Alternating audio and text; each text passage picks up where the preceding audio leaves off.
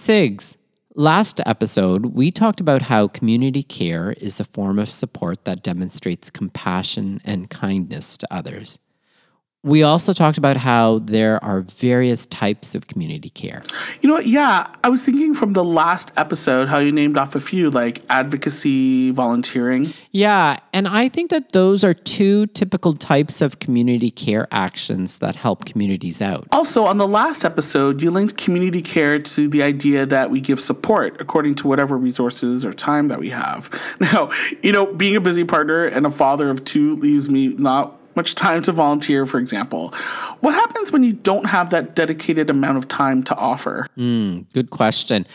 Our offer of community care should, again, always be related to what we have the capacity to provide without compromising ourselves, or otherwise we're going to burn ourselves out. Mm-hmm. However, if we live out that philosophy of community care, which again is caring and being kind to the community we've chosen to support or are part of, and we live out that philosophy on a daily basis, we can actually take everyday actions that can have a sustained and meaningful impact on the communities that we'd like to support. So what are some of those daily actions that you're talking about? Some of those daily actions that can demonstrate support and community care, but are also part of our lives, are acts like shopping and buying. Oh, shopping and buying. Yes. Sometimes our conscious consumer choices can help support a community or cause or even both.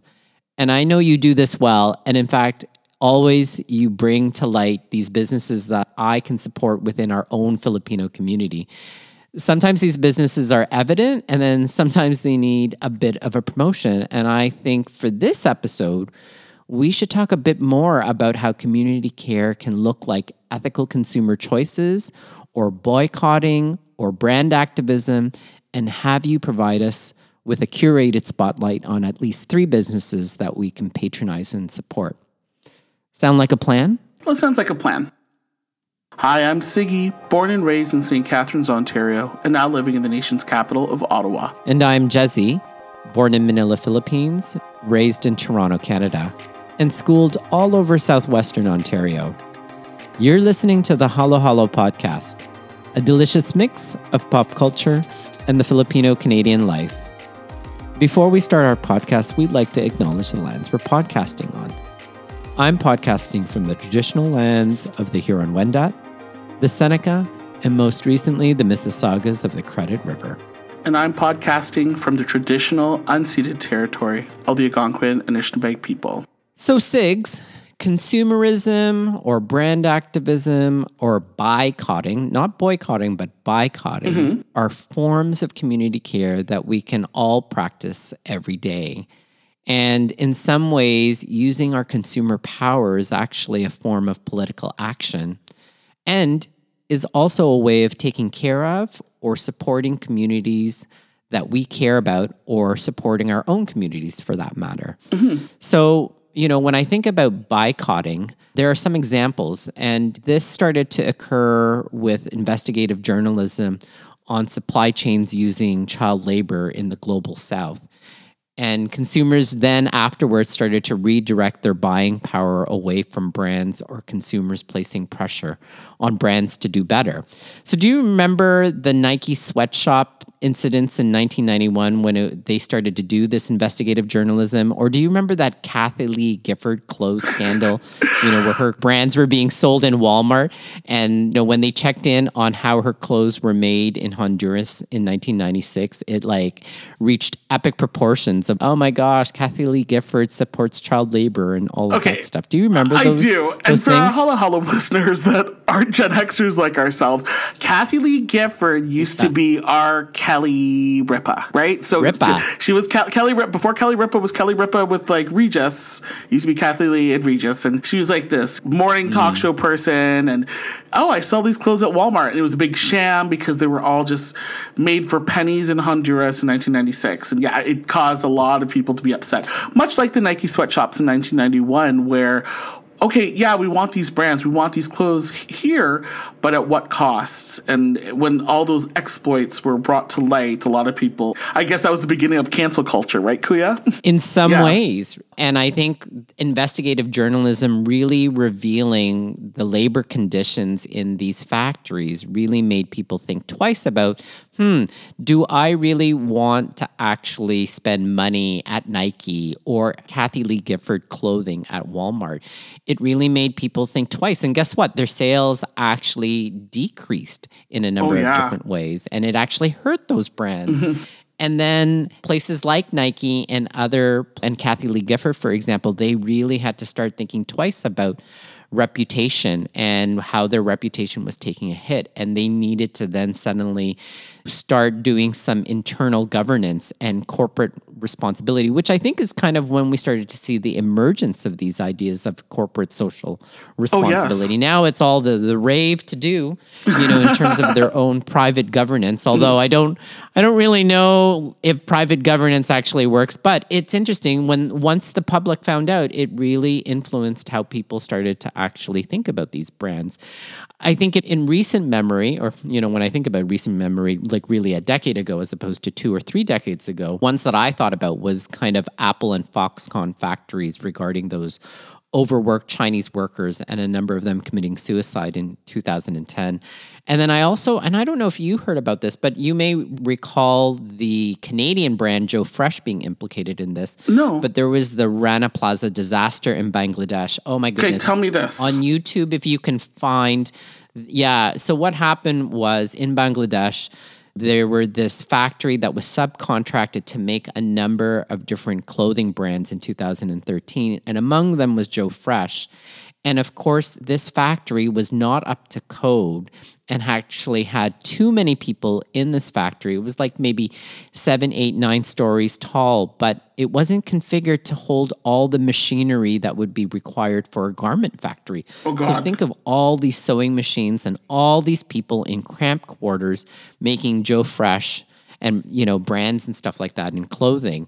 And they had actually closed it when an inspector came by saying that there was a crack in the concrete. Oh, God. And then what ended up happening was the inspector left, and then the owners told them to go back in and started sewing stuff. And then once everyone was back in, the weight of all the people and the machinery of the sewing machines and things that were needed to create these clothes suddenly all collapsed. Oh my gosh. Leading to hundreds and thousands of people dying and actually kids suddenly not having either siblings or parents or whatever the case may be. And of course, it led to a number of different types of corporate social governance and NGOs needing to be involved and stuff like that.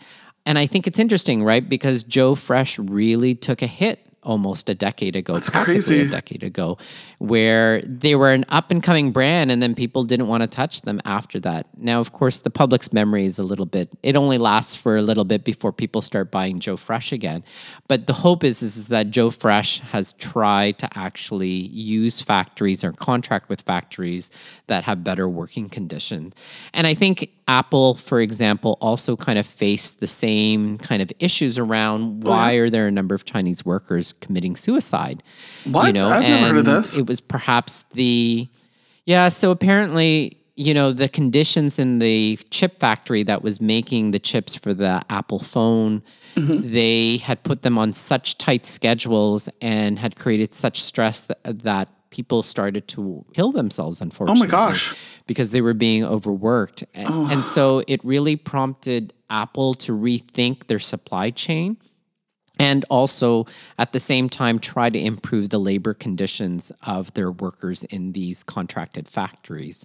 So they've also put pressure because Apple is really brand sensitive. They know that anything, like they may be doing well now, but they just need a bad phone to explode on them. Excuse me, Samsung. For them people to kind of correct to stay away, right? Yeah. So these things actually do make a difference. They might not be as long lasting, but they do make a difference. And I'm sure that you thought hard enough. There were probably other brands that you may have stayed away from because you heard some bad stuff about them in some way, shape, or form. When we start to divert our consumer choices That's boycotting or brand activism. Ah. Yeah, or ethical consumerism. You know, I think depending on the discipline, they'll call it different thing.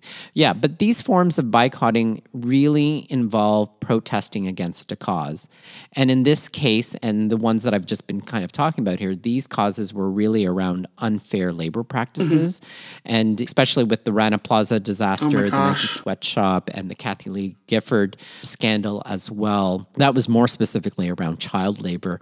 But enough awareness pressures these brands to make changes and improve conditions for labor in the global south, which in this case is the community that needs to be taken care of, are the global south laborers.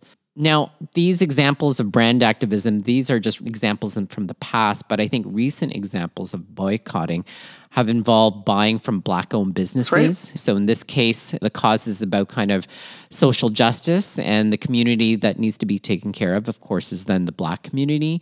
Or sometimes, you know, another form of boycotting has been buying food within a 100-kilometer radius. So in this case, the cause is really about environmental justice, and the community is our own physical environment.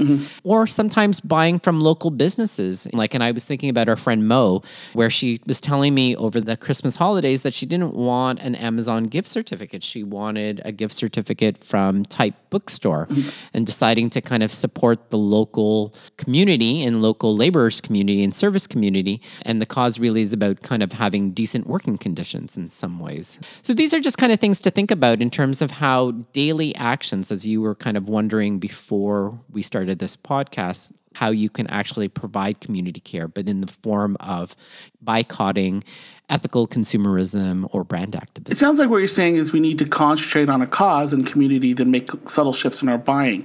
It's funny because my wife sort of reminded me during the holidays, and lately my wife has been buying beautiful pieces from like Indigenous communities and Indigenous-owned businesses along the lines for social justice and stuff. So was Orange Shirt Day, or we've got fantastic Christmas presents and other gifts, art pieces, and supported the community very much on the cause of social justice and giving back to those communities to need that support. Like even Tim Hortons, ethical grown coffee beans. You know, like there are some coffee beans in the world that are actually being grown in ways that actually contravene good, fair labor practices. And so just making those shifts become really important.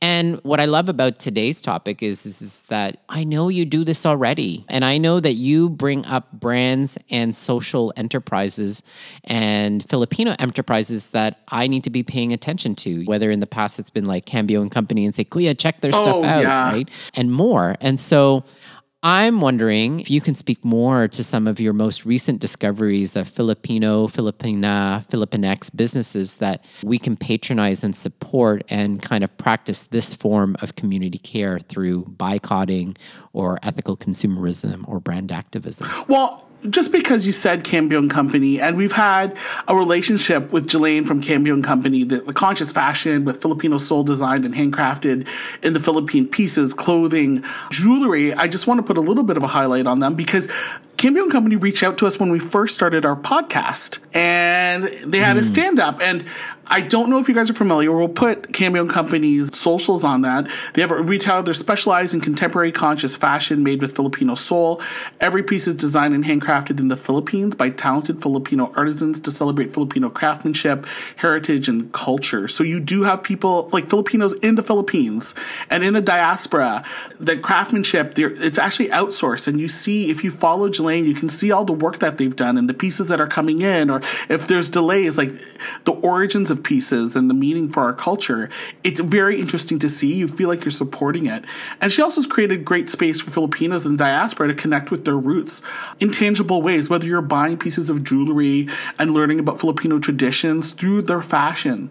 From Jelaine and Cambio and Company, I found one place that I bought pieces from, and it's called the Groggy Owl. Have you heard of the Groggy Owl, Kuya? No, tell me more. So the Groggy Owl is a jewelry brand, and I found this business through Cambio and Company, and it's handcrafted pieces by a Filipino-Canadian artist named Sarah Dizon Sawinski. So she uses recycled, upcycled, and locally sourced materials wherever possible. They're all ethically sourced materials, eco-friendly packaging, meaningful custom pieces.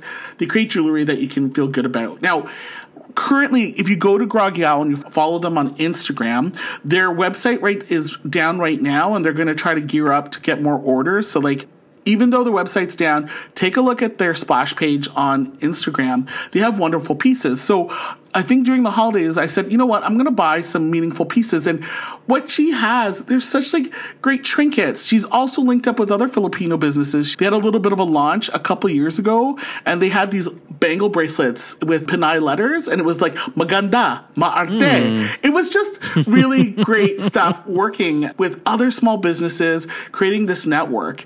And with the Pinay collection, like bangles and earrings that said maarte, maganda, or bruja, it was just wonderful. And she has like brands, and she has little collections like Diosa about like goddesses and Filipino mythology. And Emily has these lovely dangle earrings with calamansi leaves.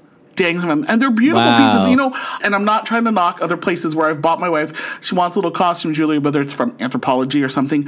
When I purchased from Sarah, I know that it's from her hand. She works with her mom, like little dainty gemstones, big statement earrings, like, not only is she doing this as like a passion project, a side job, she also is a professional in her career, and she's maintaining that balance. And you really feel supportive, especially with Cambio and the Groggy Owl, Sarah.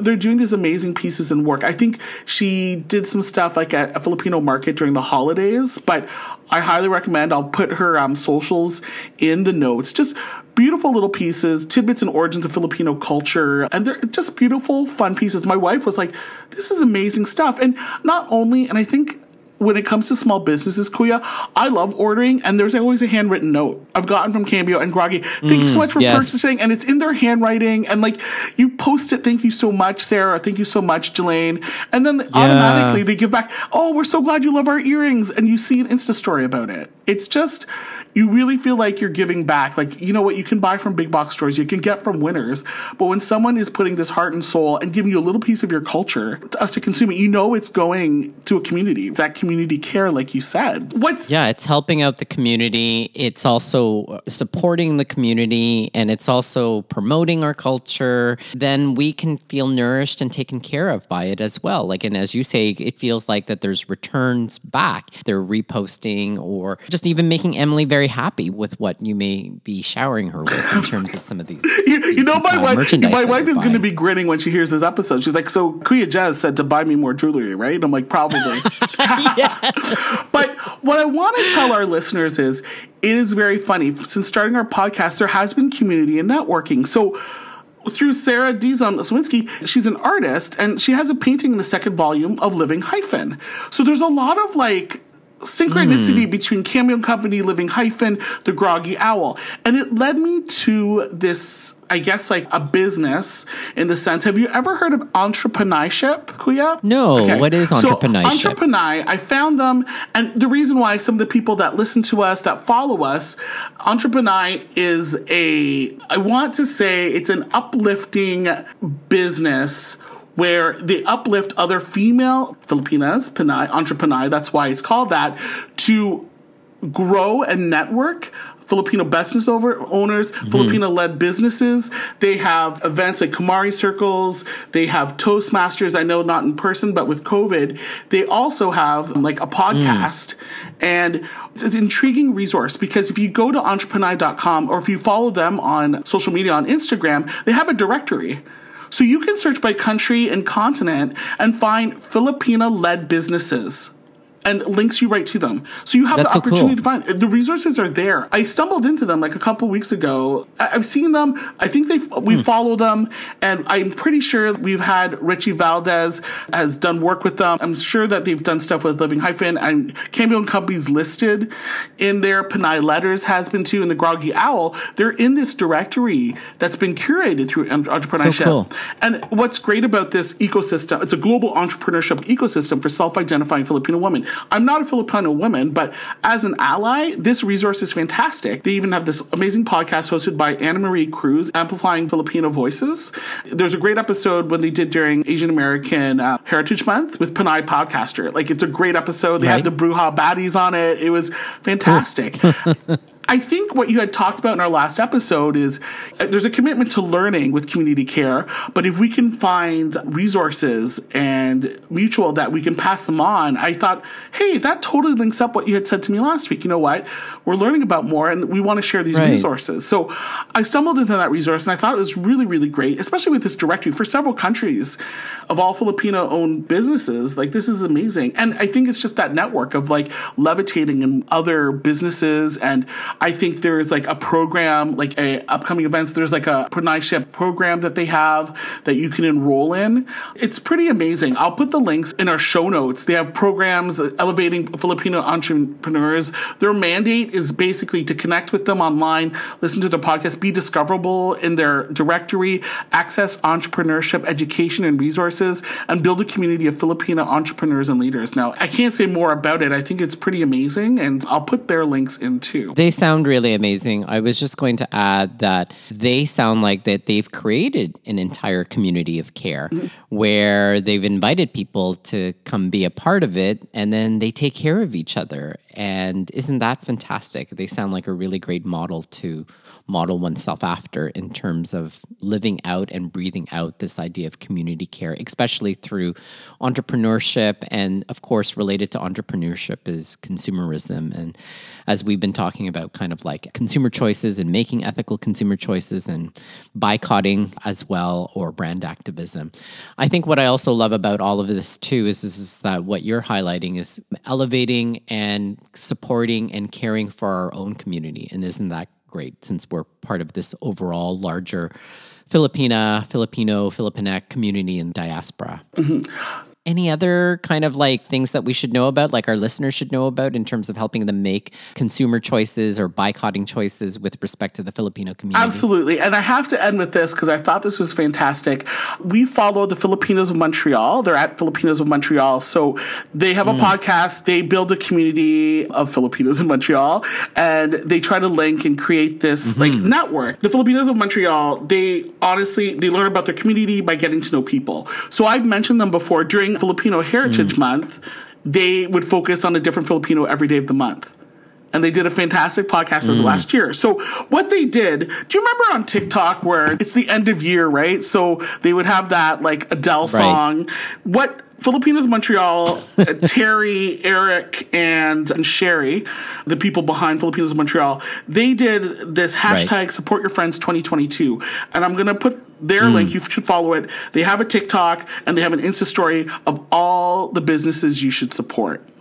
And it's not even like one or two. It's so many. It could be about food. It could be about singers. It could be about barbers. It could be about food service. It could be about all cool. Filipino. Give them major props for like curating this list, like local Filipinos, artists, business owners. And the main reason why I was thinking like, I really wanted Filipino food and desserts. And I'm like, I don't see as much in Ottawa. I know we have some Filipino restaurants. And when I saw Filipinos in Montreal do this, I found one place in Rigaud, right near Rigaud, Kuya, where I used to work. There's someone that makes like ube brownies. Wow. And I was like, how did I not know this? But it is a chock full. Oh my God, that's amazing. It's at Filipinos of Montreal. The hashtag Support Your Friends 2022. I'll put the link in. What those guys have done is just a quick TikTok, and it has all these people. And immediately I followed like a couple of them, followed us back. Like when you see desserts for little pieces of Montreal and supporting that community in Montreal, Quebec side, and there's some people, like there's Pies by Dre, which is based in Toronto also, where you can get, the calamansi pie, which you're familiar, the buko pie. Oh my gosh. It's those little motions, it's nice to see another, podcast shining light and elevating other people to boycott and support our community. Yes. Yeah. Community care at its best, right? When we start making those choices accordingly. That is fantastic, Sigs. I'm so glad that you have kind of, shared your recent discoveries with us. And I can't wait to check them out after we end our recording today. But I think just to kind of end off before we kind of move on to the fixing of the week, that listeners, boycotting and making consumer choices as a form of community care really requires three things, and which is what Siggy and I have been discussing all throughout today's episode and part 2 of our 4-part collection on social justice, which is choosing a cause and a community to champion, then making subtle shifts in your buying to help champion those communities. And then, of course, a caveat, it's important to research these these brands or shops and ensure that what they represent is also in their social value DNA. So that's also something to just kind of say. So it's not enough for t-shirt maker to just say stop anti-Asian hate. Yeah. You know, you got to really kind of see if they really believe that too as well. So that really takes us to the fixing of the week, which is find a cause you support and find ways of having your buying choices reflect your care and a care for a community. And if you need a bit of help, check out some links that Siggy will provide us in our show notes. So, Sig, that takes us to the end. So I think you should take us out. If you have any questions, comments, concerns, and suggestions for future topics of Halo Halo Podcast, email us at halohalopopculture@gmail.com. You can find us on Twitter. Our handle is at halohalopop, and on Instagram at halohalopopculture. You can find the Halo Halo Podcast on all platforms. Please rate us and leave a review. Finally, we receive editorial feedback from Mary Beth Badian. Our musical theme is by Chelsea Ringen, and we'll see all of you guys again real soon. Kuya, I promise you, we will get ubi brownies the next time you come to Ottawa. I will order them from Quebec. It'll be all good. Have a good week, guys.